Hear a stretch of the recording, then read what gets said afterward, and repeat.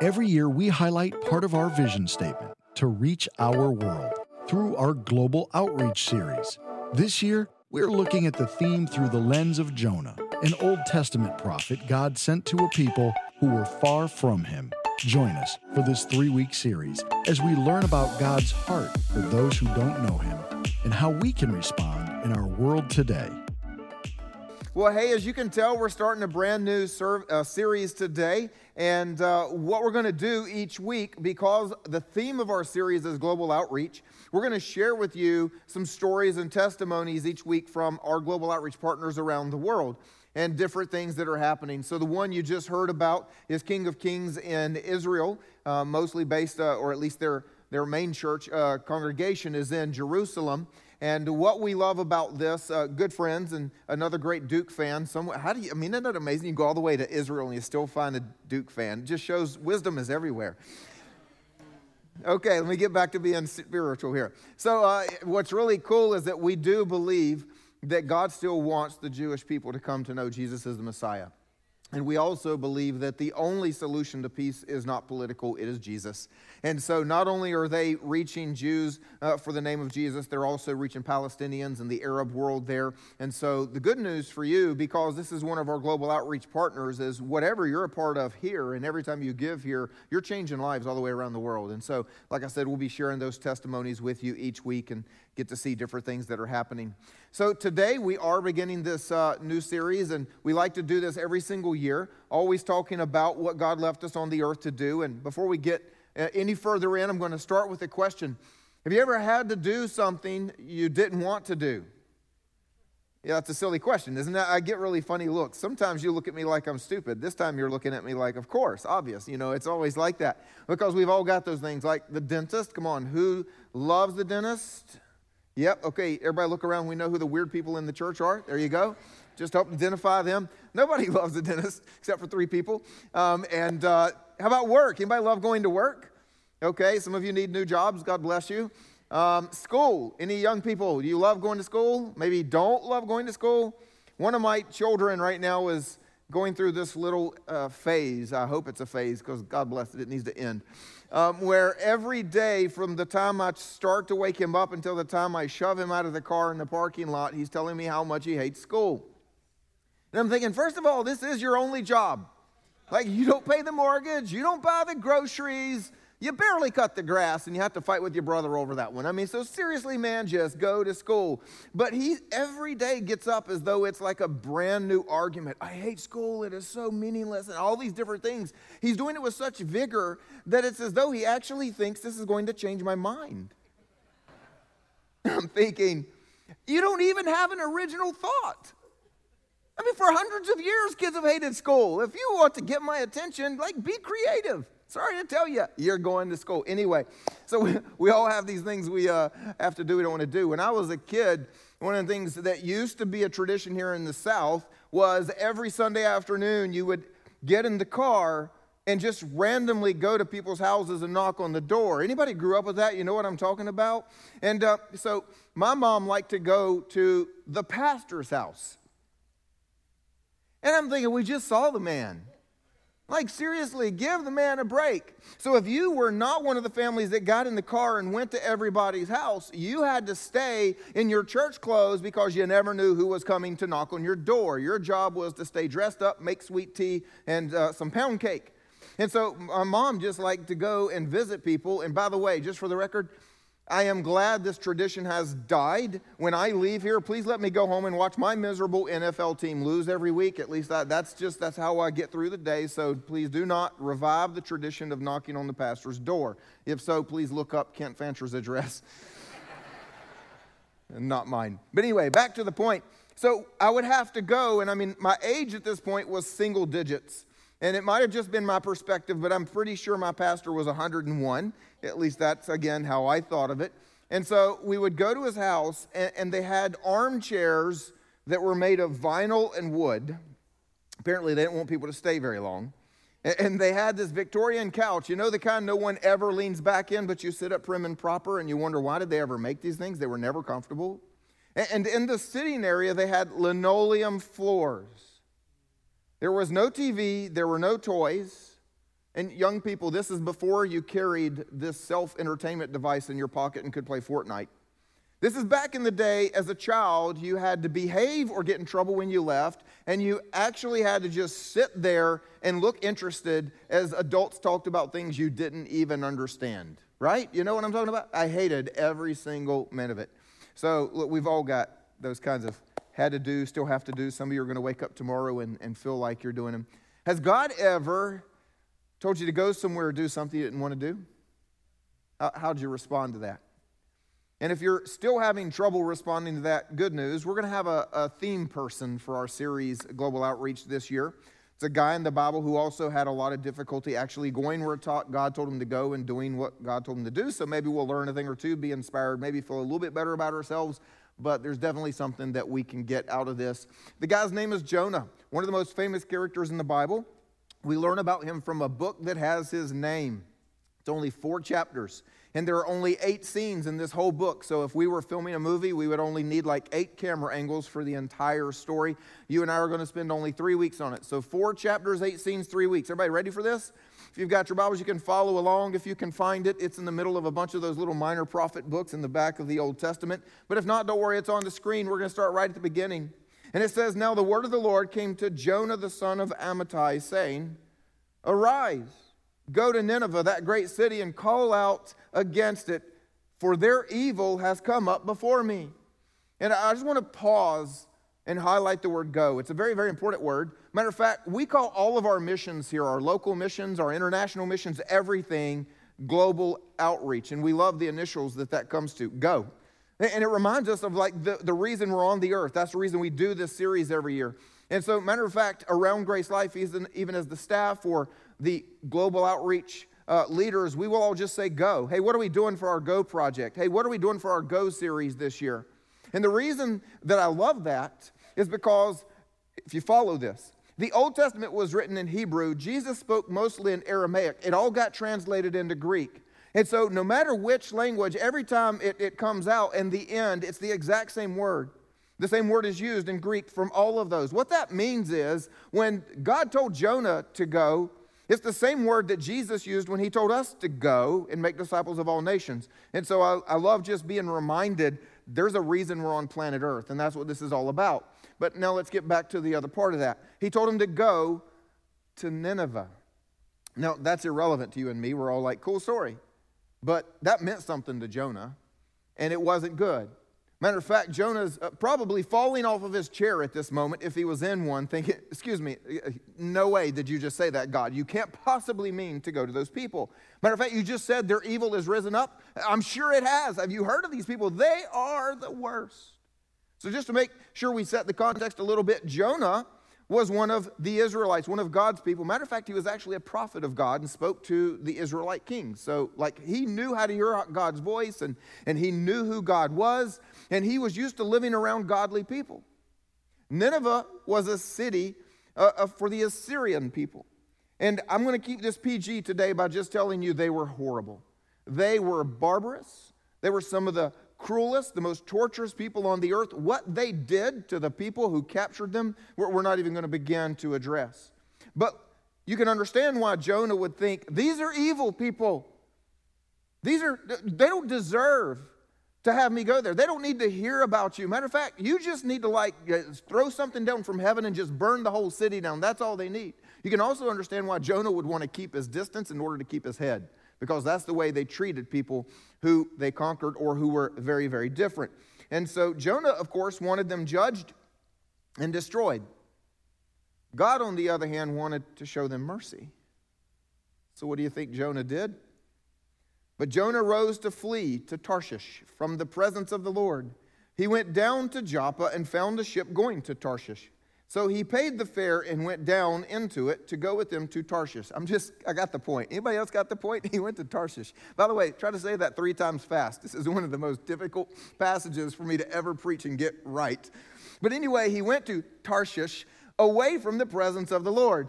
And just for the nerd moment, for all of you that care, where he was supposed to go to Nineveh was about 500 miles to the northeast. And instead, he chose to try to go to Tarshish, which was 2,000 miles due west. In other words, in his known world at the time, he tried to go as far in the opposite direction he could possibly achieve. We were talking about this week. One of the staff members said, so that would be like us. Most of us are here in the Southeast, and that would be like us if God told us to go to Boston. Instead, we went to Los Angeles. And I said, yes, if only you didn't know there was a Japan. You see, of course, he's a little before the time of Christopher Columbus. Or otherwise, he would have gone further. The point is, he wanted to get as far away from these people and what God was telling him to do as he possibly could. And 2,000 miles was the end of the Mediterranean Sea. It's about Spain today. He just didn't think there was anywhere further to go. So that's what he's after. But let's get back to the funniest phrase in all of that. Fleeing God's presence. Thank you. You can't. And on top of that, keep in mind who Jonah is. He's a prophet of God. He hears God's voice. He knows who God is. He knows the greatness of God. He's grown up among the people of God. Nowhere in the story does he ever say, I'm not really sure if God was speaking. I don't know. I'm a little confused. No, he's very, very clear. He knows who God is and what God said. He understands the presence of God. God is everywhere. Matter of fact, that's one of the great truths about our God, the God we worship, is that he's omnipresent. He is everywhere. There's nowhere you can go and get away from him. Psalms, King David even says, if I go into the grave, you're there. Like there's nowhere I can go and get away from you. And so Jonah should have known that. But here's the reality. You and I live just like Jonah. Because we know we can't get away from the presence of God, but we live like we can. I mean, think about this. How many times have you done something that if I were to ask you, would you do that if an angel were standing beside you? We'd say, well, of course not. Well, but God was there. We know God was there. We go, well, you know, I know the pastor says that, and I'm sure it's somewhat true, but it is a really big world. God's got a lot to keep up with. There's like about 8 billion people. I mean, the climate's falling apart. The planet's falling apart. Politicians are crazy. The world is a mess. I'm betting God couldn't see what I was doing. Really? Let me tell you, one of the best things that the Bible tells about our God is that he's personal. He knows the number of hairs on your head. He sees you're coming in and you're going out. And yet we somehow still live like Jonah. Like, well, maybe God's presence isn't quite in my living room tonight. Let's get real. But actually, you want to know the truth? Jonah did reveal a great truth. And that is, if you flee God's purpose, you are very likely to flee God's presence. Now, I didn't just contradict everything I said, so follow this. When we talk about, God being everywhere, we're talking about his being. There is nowhere that God is not. Everywhere you go, he is there. So we're talking about God's being. But there is a big difference between God's being and God's doing. You see, what you can do is get away from a place where God is moving. And what Jonah was after was getting away from a place where God might actually show his mercy to people that he didn't like. But we'll come back to that later in the series. But you and I can find ourselves in a place where we're saying, God, I don't feel like you're there. And yes, God is there. His being is there. You've been to a party where you didn't talk to someone at the party the entire night. You knew they were there. It might have been a Christmas work social. You knew they were there, but you don't really like them. You don't talk to them. You see, God is there, but are you seeing God move? And so the question that we have to ask is, has God told us to do something or to stop something? Has God given you a purpose for your life? And you're running the other direction from all of it. And then you say, but God, I don't feel like I hear your voice. God, I don't feel like you're answering my prayers. God, I mean, these stories of you parting the Red Sea, why aren't you doing that in my life? Well, because you're in God's being, but not in God's doing. That's just for free. Let's keep going. But the Lord hurled a great wind upon the sea, and there was a mighty tempest on the sea, so that the ship threatened to break up. And I'm going to throw out just fun little insights because I love the way that the Bible shares all these little thoughts with us. The Lord hurled a great wind upon the sea. Did you notice that means that even nature obeys God? The wind obeys God? But humans are funny. We think we don't have to. Can any of you hurl a great wind upon the sea? Then the mariners were afraid, and each cried out to his God. And they hurled the cargo that was in the ship into the sea to lighten it for them. But Jonah had gone down into the inner part of the ship and had lain down and was fast asleep. What a picture. Think about this. Jonah, the only one who had all the answers, was fast asleep in the midst of a storm that was devastating everyone, threatening all of their lives. I think it's a picture of the church today, for the most part. We live in the midst of people who are suffering.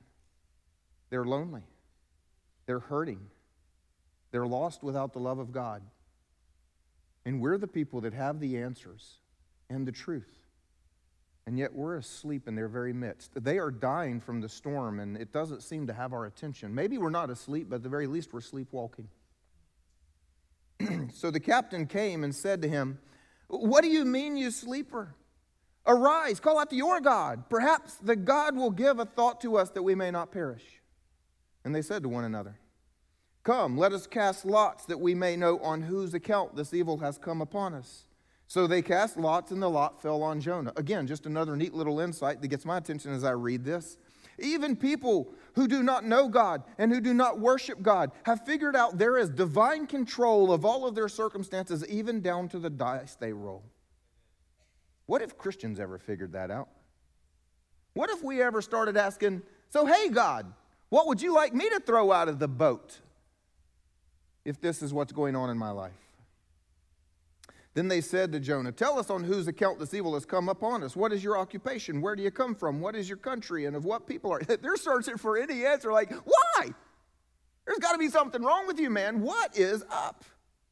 And Jonah said to them, "Well, I'm a Hebrew, and I fear the Lord, the God of heaven, who made the sea and the dry land." That's what it's got to go on. He did not do real well on his IQ test here.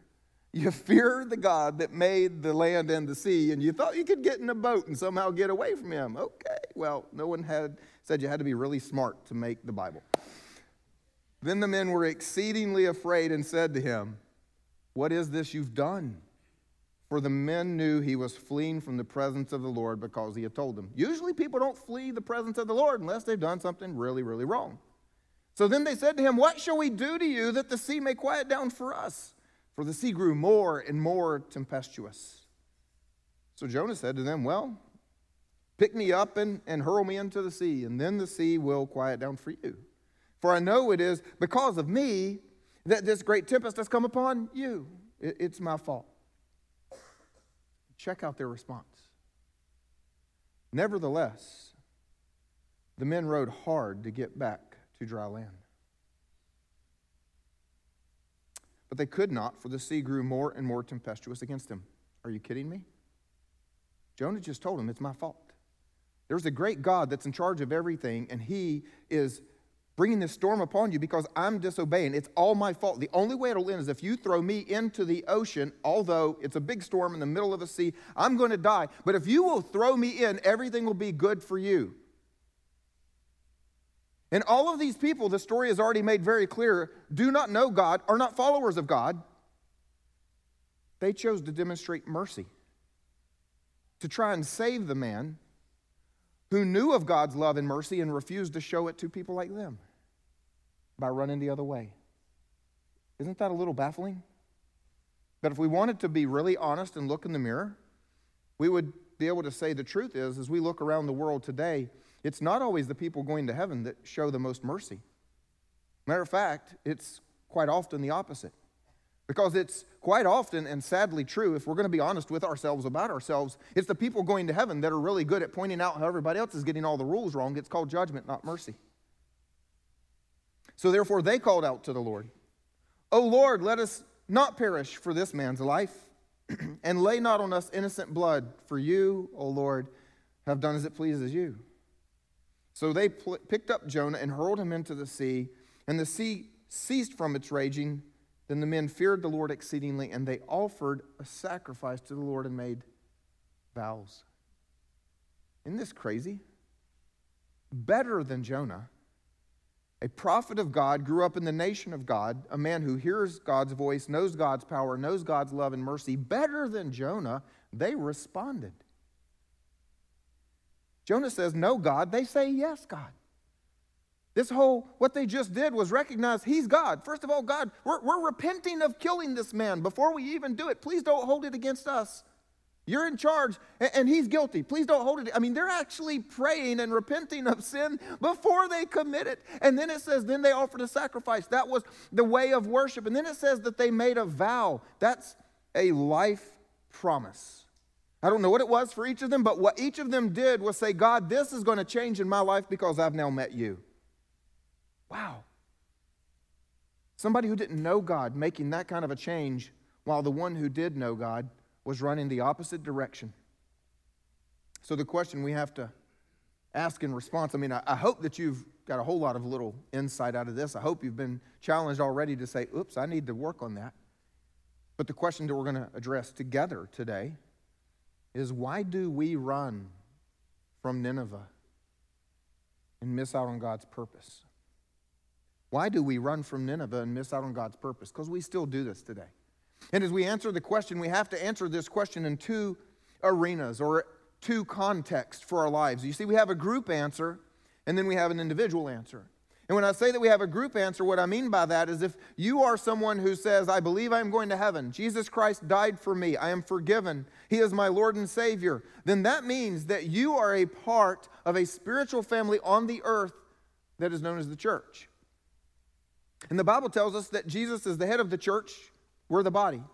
In other words, whatever He says, we do. We as the arms and the hands and the feet, we carry out His orders. And so He left us here and said, go and make disciples. That's what we are here to do. So the question is, if we know that that's what He put us here to do, if Jesus told us to go and make disciples, then why do we as a group, as the church on planet Earth, as His body, why do we run from Nineveh and go the other way? It turns out the answer is the most simple misunderstanding. But it's pervaded our beliefs and our ways of living for thousands of years. I'm going to share with you one passage, but it's just an example, because the truth is, this little sentence I'm about to share with you shows up in the Bible many, many times, spoken by many different people. I'm going to share just one of you where the prophet Jeremiah said it. And he says, I will give them a heart to know me. They will be my people, I will be their God. And like I said, this shows up all throughout the Bible, and so we begin to believe that this is the point, that I'm going to know God, and then He's going to say that I'm His people, and I'm going to say He's my God, and this is what it's all about. And the people of the Old Testament understood that. And just like Jonah, they thought that's what it was all about. It is all about us. We are the people of God. We will know God, and we will know God better than everyone else. And because we are the people of God, and He is our God, then He's going to love us. And that's the way it works. We know Him, we love Him, He loves us. We are the people of God. That is us. And over somewhere there are them. And they're the people who do not know God, and they do not love God. God loves us, God judges them. And they get what they deserve. We get what we deserve. We are God's favorite people. And then over here are the other people. And you see, it's been that way for thousands of years. It even goes into our thinking today. Here in America, the church around the world, to be honest, not just in America, we think it's us and it is them. And so first we want to know God. So once a week we come into a place where we're told God lives. It's God's house, right? And so we go into God's house and we sing songs about God because we're His people, He's our God. And then somebody tells us about God, so now we know God better. And we leave thinking that we have fulfilled our purpose as the people of God. That's what we're here to do. And no, it is not our purpose. It is our identity. And for thousands of years, we have confused our identity as the people of God with our purpose. We think that it is all about us and them. We're God's people, and they are not. But what I want to show you is that misunderstanding has been missed since the beginning of Scripture. I'm going to take you through a couple of passages here, and we're going to start as far back as Genesis. That's the beginning, everybody. So we sometimes have the idea, salvation and forgiveness, it all started with Jesus, and that was all after the world was a big mess. It's like plan B, except it's not. Check this out in Genesis 12:2. Here's what God told His people. He says, I will make you into a great nation. I will bless you, and you will be a blessing to others. As we go through these passages, and I'm going to hit several of them very, very quickly, I'm going to underline two words every way through it. I'm always going to underline the word and, because the word and says there's more than what you just read. There's purpose beyond what you just read. There is more. And then we're going to underline the word that. If you're ever reading the Bible and God says something and then says that, that's the why. Why did you give us this? Why did you tell us this? Why did you make us like this? That is the why, whatever comes after that. So we're going to underline those two words. In Isaiah 42, God told his people, I, the Lord, have called you for a righteous purpose. That's good news. Thank you, God. What is it? To be a covenant for the people, his people, and a light to the nations. It's not just about my people. It's not just about you. It's about everybody else on planet Earth. Matter of fact, so that they have a chance to become my people. Isaiah 49. It is too light a thing that you should be my servant to raise up the tribes of Israel. Wait a minute, really? Raising up all your people and discipling them and helping them worship you? You tell me that's too light a thing? There should be more. Actually, yes, I will make you as a light for the nations. Why, God? That my salvation may reach to the end of the earth. Like from the beginning, we haven't even got to the New Testament. God is saying, it's not just about you. It's not just about my people. That's your identity. It is not your purpose. Acts 26 tells us the Messiah would suffer, and as the first to rise from the dead, he would bring the message of light to his own people, the Jews, and to the Gentiles. The Bible in that time uses the words Jews and Gentiles. The Jews were the people of God. The Gentiles were not the people of God. When you and I read it today, we can simply put in the words believers and non-believers. So we're called to the non-believers. Matter of fact, 1 Peter says, but you and I, we are a chosen people, a royal priesthood, a holy nation, God's special possession. Thank you, God. What a great gift. That was our identity, everybody. On the other side of that is the purpose. That you may declare the praises of him who called you out of darkness and into light, so that we can bring other people out of darkness and into his marvelous light. And then Jesus, he told his disciples, go! He just started right at that point. Go, therefore, and make disciples of all nations. That's why you're here. I'm going to go back to heaven, and I'm going to leave you here. And it's not just because you're my people. That's your identity. I'm leaving you here for a purpose. And then in Acts 1:8, the last thing Jesus said to his disciples, but you'll receive power when the Holy Spirit has come upon you, and you will be my witnesses to the end of the earth. It's always been about us. Except it's about us being here to reach them, period. We turned our identity into our purpose. Imagine doing that in any other arena of your life. You show up at work, you sit down and you do nothing. Excuse me, you're not doing your job. Sure I am. I'm an employee. Husband or wife comes home, sits on the couch, does nothing. Well, you're not very helpful. Sure I am. I'm your husband. I'm your wife. Y'all don't read too much into that one. You're going to get some marriages in trouble in the room today. Our children do this very well, don't they? Could you do the dishwasher? What?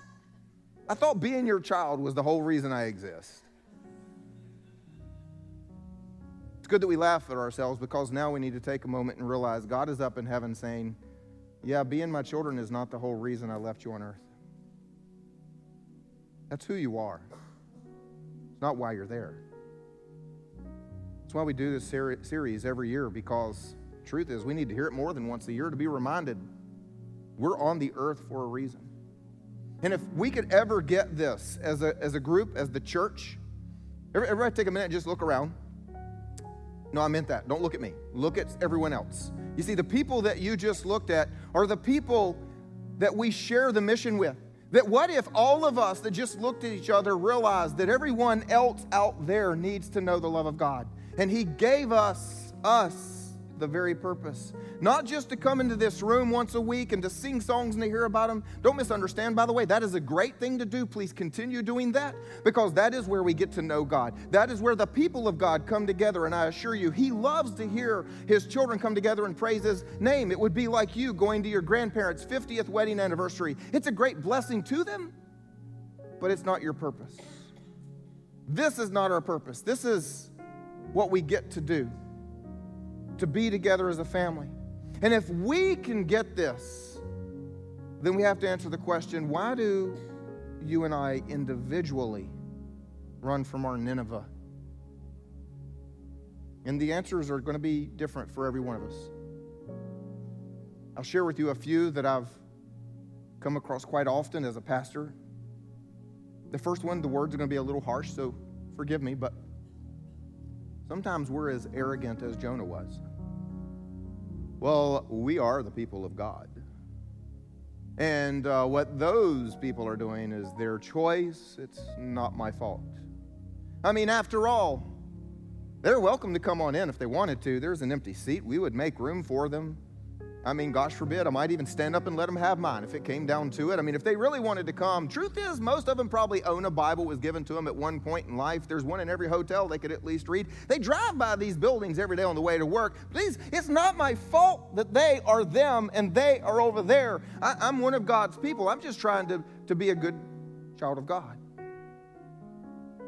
It's the same problem that the people of God have had forever. We forget that we are us to reach them. Maybe your reason is you're a little afraid. We just finished our global outreach series. We just finished our Beatitude series last week. And the very last thing that Jesus told us in those set of statements was, you will be, not may, you will be reviled. And so we're maybe a little afraid to talk to those people.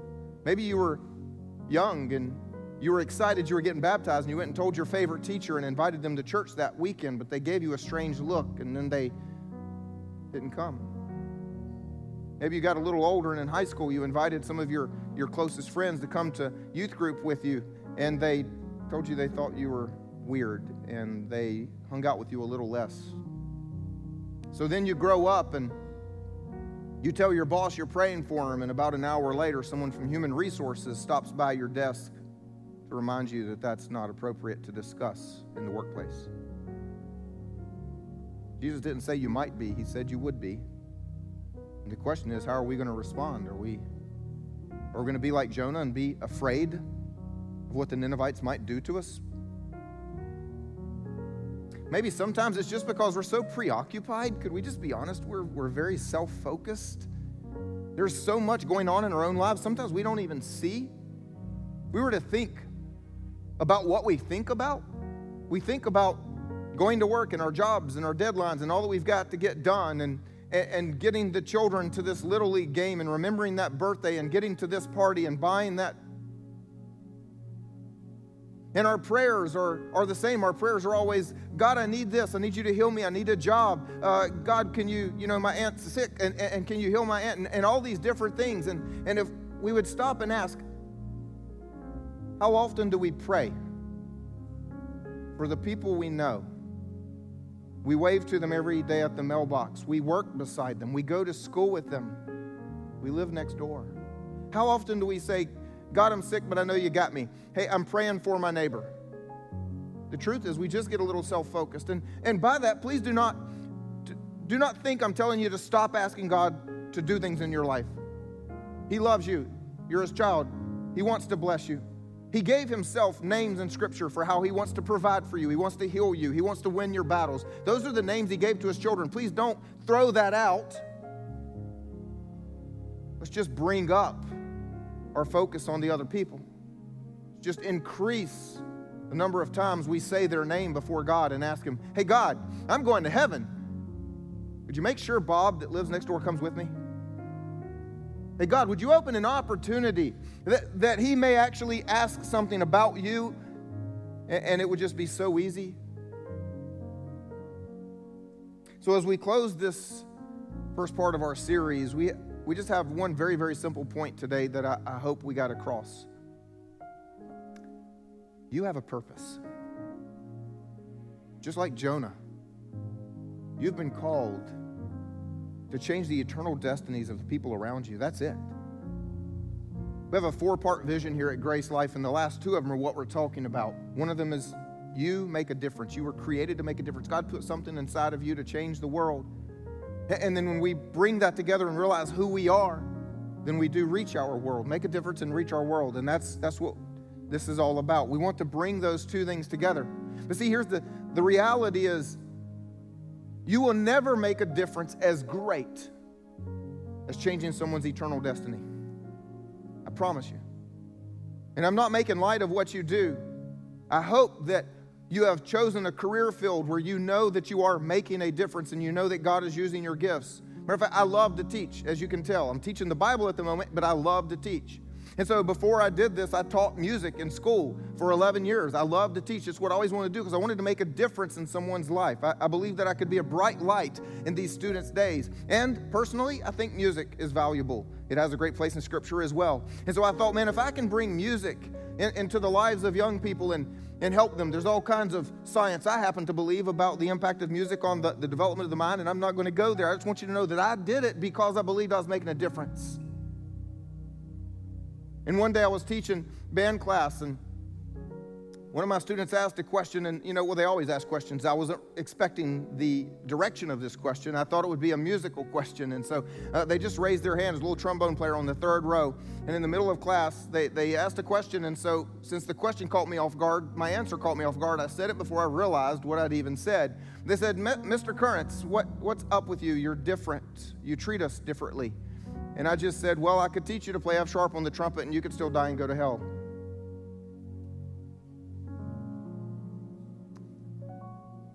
You see, you may be a nurse and you know that you are making someone's life better at a moment that they need that. You may be a doctor because you want to make a difference.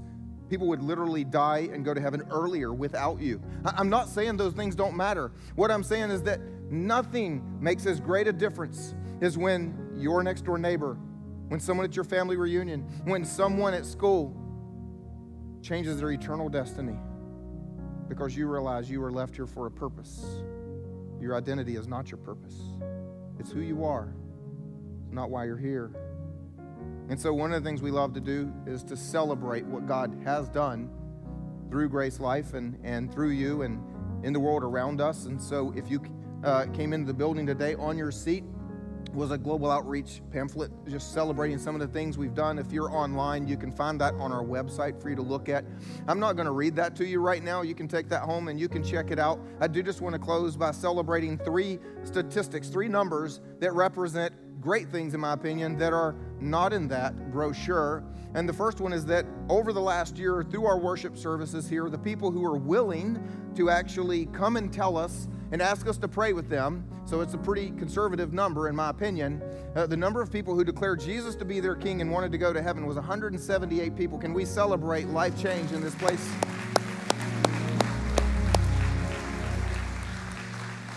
In that same period of time, we had 44 people who were baptized, telling the world who they are and that Jesus is now their king. Now, I don't know about you, but I notice... That is cool. Thank you. That is great to celebrate. But I noticed there's a great discrepancy between those 2 numbers. And I just want to encourage you, if you're in between those 2 numbers, if you're the 45 through 178, has a little bit to do with our American concept. Again, we confuse our identity and our purpose. So as soon as we know we're forgiven and going to heaven, we think we're good. It's our private relationship with God. We don't know our place in the church. We don't know our place making a difference in the world, and we just kind of stop sometimes.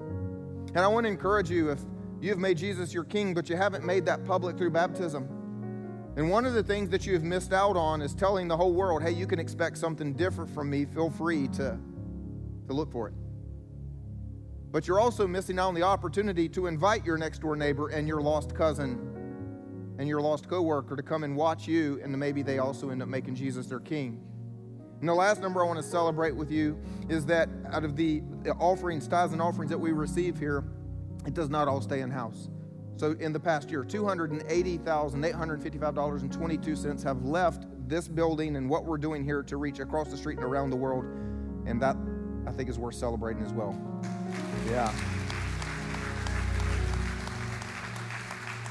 So we do that one reason for accountability, for you to know where your finances are going and the difference that it's making.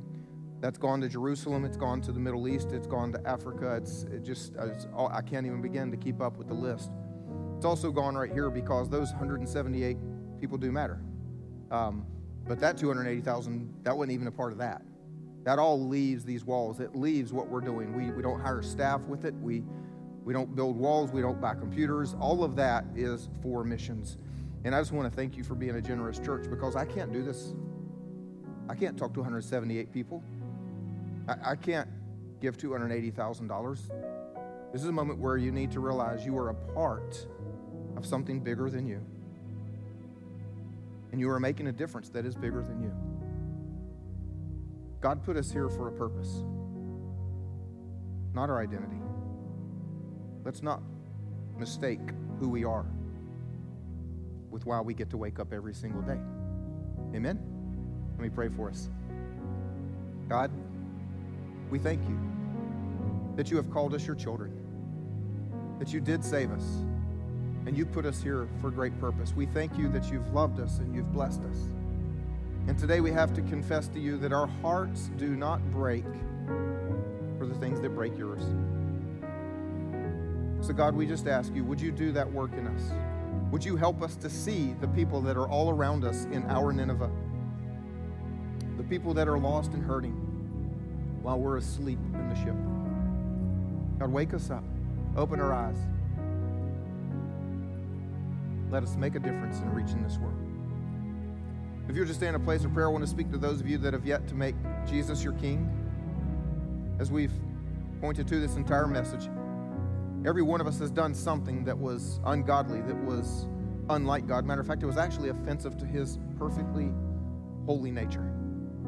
The Bible calls that sin. And the problem is, you and I, we can't deal with our sin on our own. We could pay for it, and that'd be the end of it. It'd be eternal punishment. But because God loves us, he sent Jesus, his son, to live a perfect life so that when he died, his blood shed, his body broken, could pay for your sins. You could be forgiven. We call it the free gift of salvation. And then because Jesus was raised from the dead, you too can receive eternal life in heaven, fellowship with God, right with him. If you've never done that, I want to help you do that right now wherever you are. Simply say something like this to yourself and to God. Lord Jesus, I thank you that you died for me. And so now, I choose to live for you. I thank you that you love me. I thank you that I'm forgiven. My simple prayer here today, would you fill me with your Spirit and give me a life of great meaning in your kingdom? Amen. Would you all help me celebrate with those people? Amen.